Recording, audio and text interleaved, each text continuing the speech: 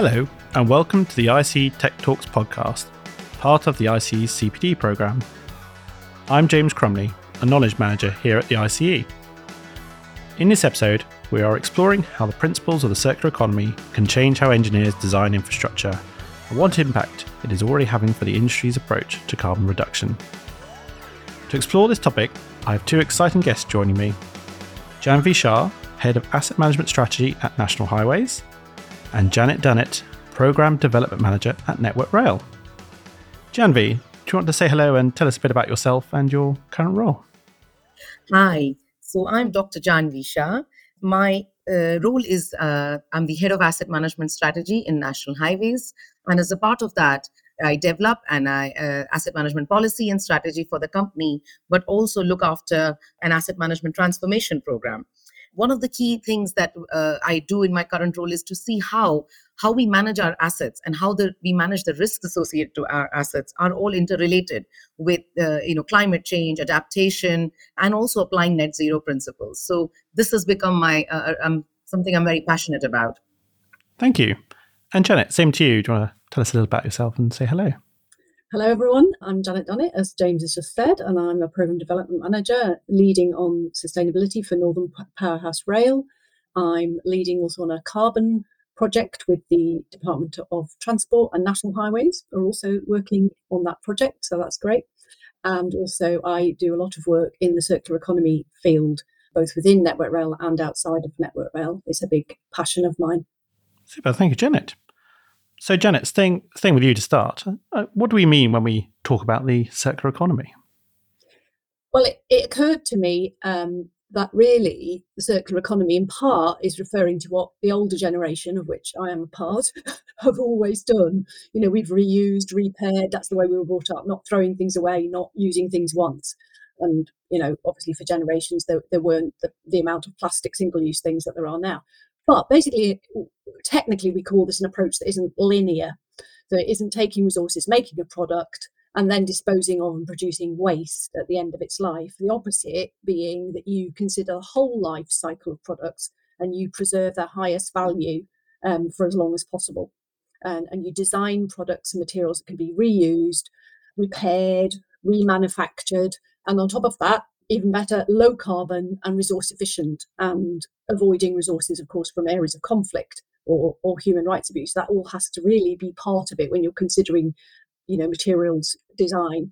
We know that there are many products, and particularly metals like cobalt and nickel, lithium, that are used in many technologies now, and they are becoming quite difficult to get hold of, or they're in countries that are in conflict. And we've seen that very recently, obviously, with getting hold of certain things because of Ukraine-Russia conflict. Thank you. And Janvi, what does, I guess, the circular economy mean to you and your work? Yeah, thank you. So pretty much building on what Janet said there, I mean, it is a system-focused approach where we tackle global challenges such as climate change, loss of biodiversity, and minimizing and managing waste and pollution. What I'd add here is it's interesting because humans are considered to be one of the most intelligent species, right, on Earth. And whilst our intelligence has allowed us for generations to build infrastructure, to build large scale, to drive technological changes, and even bring about cultural reforms, where something that was a distant around driverless cars and high-speed rail has become a common reality. There is one big difference for us compared to other species, where other species adapt to their natural habitat, to their natural environment. Humans, on the other hand, have changed this environment in the course of action to suit our ambitions. And this is where, for me, circular economy is about making that paradigm shift, where we need to move and embrace a future that is resourceful, less waste as a result, and thinks about the value of those designs and the component parts of it that can be reused again and again without having to have a single purpose product. Yeah. Rings true with you, Janet. I'm guessing what Janvi's added. Yeah, she's right. She's absolutely right about human beings. We should be more innovative and more adaptable to our surroundings, and we often aren't. Yeah, I agree. And let's stay with you, Janvi. So I guess you both touched upon some of these already, but I guess if you had to sort of summarize the core principles of what the circular economy led, I guess, design, for civil engineers would be, I guess, what will those principles be, and how do they take form?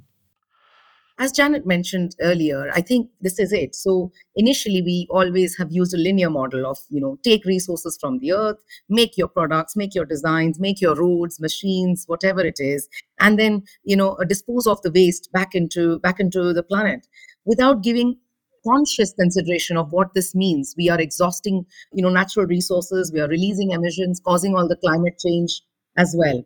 Whereas circular economy is a fundamental shift, not just in how we consume things, but also how we think about its intended use. So we need to shorten this so-called linear model into where we can minimize extracting those resources in the first place, where we use what we call secondary raw materials, where things are built to last longer, to be right first time, and more importantly, where we don't think of replacing things, but actually repairing it or using the component parts of that design in a way that continues to retain value, even after its intended original purpose is over.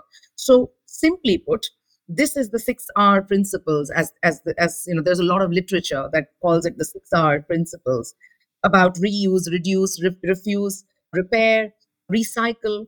But ultimately, it's about applying all those principles into how we design, how we build, and we maintain our infrastructure and our assets as well. And Janet, you are, I guess, I don't want to say a strong believer in, I guess, in the 6Rs and how they are applied. There and are being even 9, in fact, in some of the models I've seen, the 9 Rs. They're just great graduations of the same principles. But yes, I've seen, and as I always say in environmental hierarchy, at the top of the hierarchy has to be avoid. Do nothing, avoid. And that is often not followed. At the top of every environmental hierarchy, whether it's biodiversity or carbon or whatever it is, can you actually avoid doing anything that will cause an impact in the first place? Do you actually need to do it, or can you do it in a different way that will avoid the impact? So I think organizations need to turn things on their head, and they have to completely rethink how they manage their resources in order to attain this financial, environmental and social benefit in both their short term, often they are short term, and longer term perspectives. We really must take a much longer term perspective on all manner of environmental things, but obviously circular economy. And I think with asset management, certainly in the railways, many of the assets are very, very long term. We've got Victorian age assets, and we need to take that very long term approach about what we put in now, what is going to happen to that when it needs repairing or replacing further down the line. It might be 30 years' time, it might be 50 years' time. And I don't believe that thinking is really embedded in a lot of organizations about the impacts of what they are designing and installing now. And Janet, on that first point around avoid or build nothing, I guess, sort of approach, is that something you're seeing, I guess, within your role at the moment? Is that a conversation, I guess, that's happening, and a question that's being asked a lot more than it was 10 years ago, 20 years ago or something? Yeah, I mean, I think some of it is certainly driven, as we're probably aware, by cost efficiencies. Things usually come back to cost, unfortunately, and I don't think we should be thinking only about cost, but that is often the case with infrastructure projects or expansion. But in some ways, that has been a good thing, because it has perhaps driven people to think about big rail projects and think about, do we really need to build this or build it in this way? Can we do less in order to achieve the outputs that we need for the railway? So I believe that some of that has been taking place, which is a good thing. But not enough of the avoiding, a little bit too much of the mitigation of the impact further down the line. Janvi, you see much of the avoid rising in prominence at all or being applied? Yes, this is an ongoing debate, especially in the light of given commitments, especially when we talk about net zero and so on. But I think the best way to achieve net zero, especially, is really through good asset management, where we think about where we can make most of our current assets. So enhance or renew more than create. And it means that we can not only that we intervene at the right time, but also we maximize the life of our current assets. So we do it right first time. We intervene proactively. We minimize the waste and the repeat work that ends up happening, multiple times. And none of this is new. To simply put, these are good principles of whether it's effective asset management or whether it's sustainability or whether it's quality. None of this is new, but we need to emphasize this a lot more rather than go back with a blank piece of paper and create new ideas. Of course, there is room for technology, using and maximizing the demand through technology, where we can think about building EV charging points. We actually smarten up our infrastructure. So there is a lot of room for innovation and technological advancements here. But it is also about sticking to the basics, first principles, as Janet explained earlier. And Janvi, I guess staying with you on thinking about civil engineers, how are they starting to think about this and applying it practically sort of for projects? Because I guess there's some 6 to 9 core principles that they can think about, but actually how the average engineer applies it to their infrastructure project can be very varied and stuff. How are you seeing that sort of coming together? So I think a lot of our civil engineers have started to think about this much more actively than before, and especially in the building sector, where a lot of modern methods of constructions have come into play, and looking at how can we construct homes and structures by using localized products. How do we make that not only, of course, looks at the net zero principles and circular economy principles, but also creates ways for creating new jobs, for building prosperity. Other than that, I know that we need to bring these principles up in prominence. We need to improve we need to educate more our fraternity, the new budding engineers. We need to actually intrinsically find ways of how we can get this designs right first time, where our standards need to be more adaptable, where we can have rapid implementation of some of these new materials, new designs. And I think the whole process, right from the standards to its building, to its procurement, to using some of this new material and technology, needs to be a little bit more rapid and adapting to change quicker. That's where I think our civil engineers can add value, a lot more value. And Janet, would you agree too? I guess, especially on that, point around standards and their sort of rapid change, flexibility. Yeah. Is that something that's going to be a big conversation, now and will continue? Yes, and our engineers are starting to have that conversation. I mean, I actually think some of our engineers in Network Rail are very passionate and about sustainability, and actually very proactive, sometimes more proactive than the sustainability people who are perhaps more hampered. But I've always said it's the people at the coalface that are actually going to make the changes. We obviously, as sustainability professionals, we have to raise awareness, and we have to provide the information and the sort of the prompts to do that. But actually, it's the people at the coalface in renewals and maintenance and engineering and design who have to take this all on board and to make the changes. So in Network Rail, we're undertaking. We've got a really good environment and sustainability strategy with some challenging targets in there around all sorts of topics, but particularly circular economy. We are going through sort of processes of raising awareness and training, which is really important. One of the most important things, changing our technical standards and specifications, because they can sometimes affect the ability to act quickly and proactively and be innovative. It can hamper innovation if you sort of stick like glue to those. They're there for a good reason. They're there for safety reasons. They're there for quality reasons. But sometimes they're not there for good reasons, and they do need to be changed. And that's something engineers are looking at. And also procurement. Procurement with many environmental topics is absolutely crucial. If you don't ask for it, and you don't give the space to your suppliers or your engineers to do it, and you don't provide incentives, then it isn't going to happen. So, and there are other things, but I'll sort of stop there.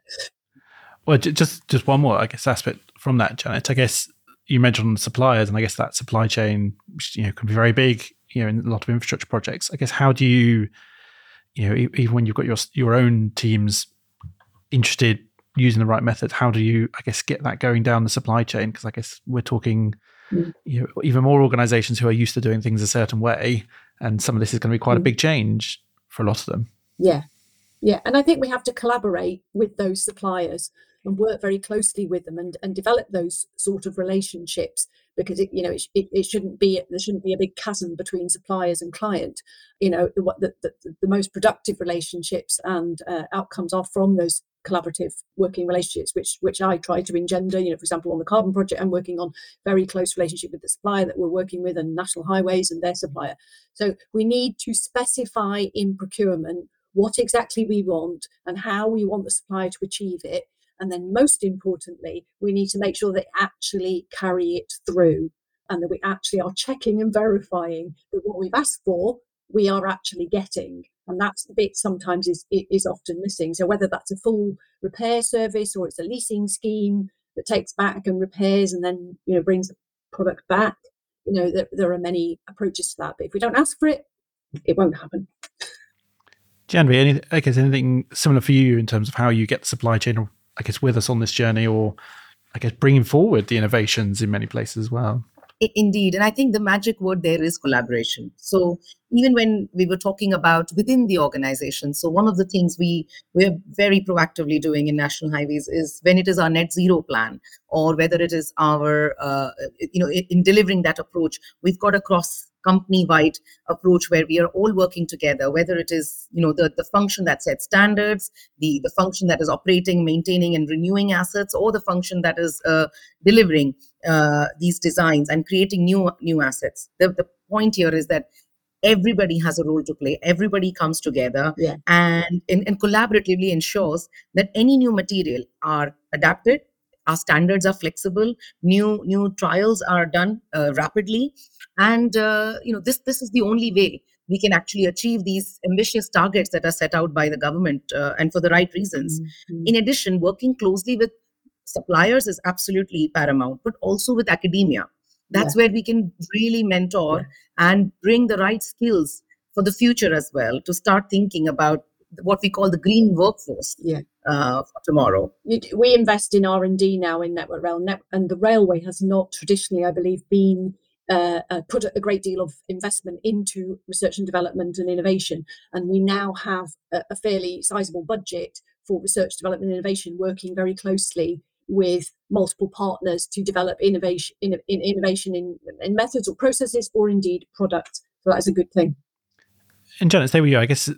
All those things that perhaps need to change, and everything you guys are doing on that journey. Is there anything missing? Is there any big barriers out there still that, if you had a magic wand, you would change today, or anything that comes to mind that somewhere in government that they need to take action and lead perhaps on some of these things?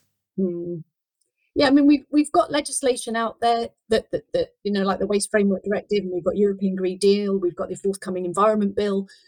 But if we don't implement and they're not policed, then nothing will change. So I believe we have got many resources now, but as we all know, our biggest environmental problem is changing human behaviour. We are the problem, humans, as Janvi indicated at the beginning of our discussion. So what's missing, as I mentioned previously, is information, knowledge, and the imperative to change. People need that imperative, I think, to urge them to do it, as we saw with COVID over the last 2 years. Not a very nice imperative, but it was an imperative to do different things and work differently and so on. So we need to ramp up the training and awareness raising to ensure that all our focus is on the environment, on green skills, as Janvi also mentioned, as they call developing sustainable and low impact materials and construction methods. So we have to do something. Janvi, is there anything that you still see out there as a big challenge, or something that's missing, from the journey? Yeah, and I think that this is the opportunity, right? With every change comes there's a new opportunity, and where we are right now, there are two main points. So first one is we are sort of operating in two strains, where one strain is we are looking at the cost of things because of economic drivers, especially with where we are in the global situation, post-pandemic, war, lots of many things. So there is a drive to look at cost. There is obviously the drive to maintain quality. And how do we have these trade-offs when we look at the cost, the quality, and then add the environment angle to it? I think there's an opportunity here to provide more clarity, more nationally frameworks, more guidance from the government, And probably we all have a role to play in it, whether it's national highways, network rail, other transport authorities, engineering fraternity as a whole, to see how do we make these connections and these trade-offs much more clearer, simpler, so we can get the best of it. It's getting the right fit without compromising anyone.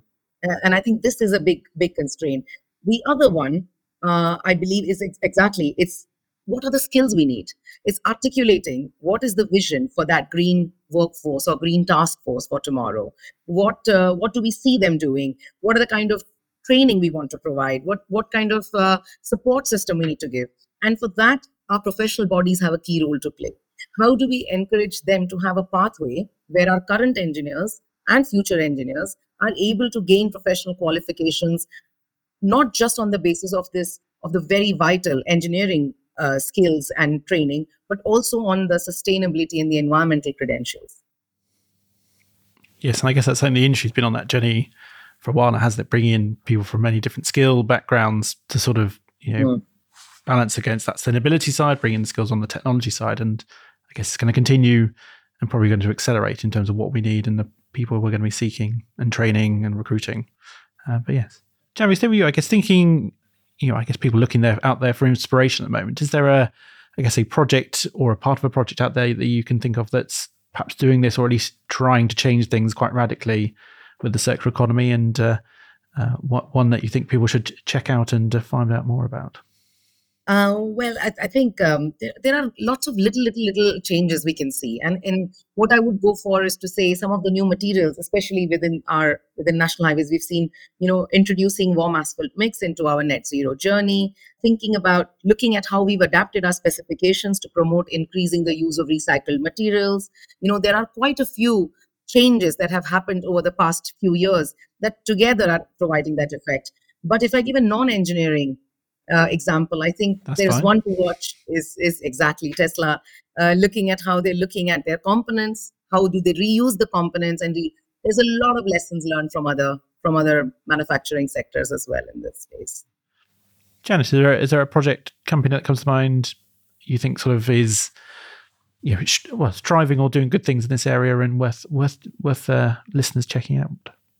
Yeah, I mean, I think Network Rail itself is changing this and already does some good work. So we do have materials handling centres around Network Rail and resource sort of distribution centres. So there is the materials handling centres already take back various products and materials, of which we have many of the same thing, whether that's track or switches and crossings or signals or whatever it might be. And they're already taking some of those back and ballast and cleaning them and then deciding whether they're of sufficient quality to send back out, or whether they need to send them to another recycling plant, and sell them on, sort of thing. I don't think at the moment we're doing enough. So there's not enough reuse, and I think we could be doing a lot more. But there are obviously issues around that in terms of technical quality and specification and storage. So that's something else that one of the projects we're involved with is looking at. We're also working with academia, as Janvi said, to look at particular products and how we can make them more circular. So University of London is hosting a project that we are working with. So there are some really good practice things already going on, and already pockets of work across Network Rail. It just needs to be more consistent, more widespread, and I think we will get there. For sure. Thank you. And as you said, there's so many pockets of good things like this going on around different projects, and it's just trying to accelerate it to scale. But equally, I guess it's that sharing, isn't it? That we need to know what's going on in different sets of different projects, because there's probably someone already out there who's, as you said, solving our problem, has that solution already that we just perhaps don't know about. Yeah. And many of the arm's length bodies, the public sector, like National Highways and ourselves, in fact, I'm in a group with many of the public sector bodies, and they are looking at things like resource exchange mechanisms, basically a kind of eBay to exchange materials. This is already being trialled by the Dutch Railways, for example, and we've talked to them at length. So we just need to really push these things forward. As I said, storage centres, exchanging materials, and so on. So, Janet, just staying with you, I guess, with the sort of final thought is, I guess if you could say say one thing to a civil engineer to go away and do today to promote, I guess, the circular economy, what would you suggest they go away and do? I'm probably going to say 4 things, but brief, very brief. So inform themselves and others, challenge people around them and be utterly persistent. I find I have to be utterly persistent. You might call it nagging, but basically persistency.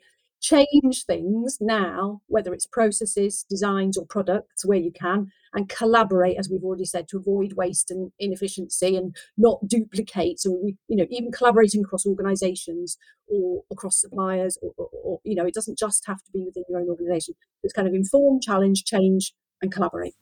4 things. Sorry. That's all right there. Janvi, have you got 1 or 4? I guess you would give an engineer as an idea, I guess, what they should go away and do today to, clear it up. Yes, so I think Janet has touched upon quite significant ones already. So I'll add to that. I think there are 2 then from my end. First is to educate, as you said, Janet, you touched upon it. So educate yourself, but also educate what it means to a designer, a material scientist, a researcher, an operator on the network. So I think it's about really spreading the word and educating by making it real. So what does it really mean? What can you, in your role, in your specific aspect of your role, can you do to contribute to these principles of circular economy? So that's one. And the other one is good one. The other one is ability to transform. I think embrace change, because although a lot of it is common sense, applying new principles often means changing the way we work, changing the way we think, changing the way we behave, and how resistant we are to change only means we are further away from making it happen. So is to embrace it and adapt to it quickly is where I would advise a new engineer. Thank you both to Janvi and Janet for joining us today. That's all we sort of have time for. But much appreciated you sharing your thoughts. You can learn more about this topic and find more podcasts and videos and other resources on the ICE Knowledge Hub, which you can access via ice.org.uk. New content will be launched most Thursdays this year, so do keep a lookout. This has been the ICE Tech Talks podcast. I've been your host, producer, James Crumly. We hope you can join us again soon. Goodbye.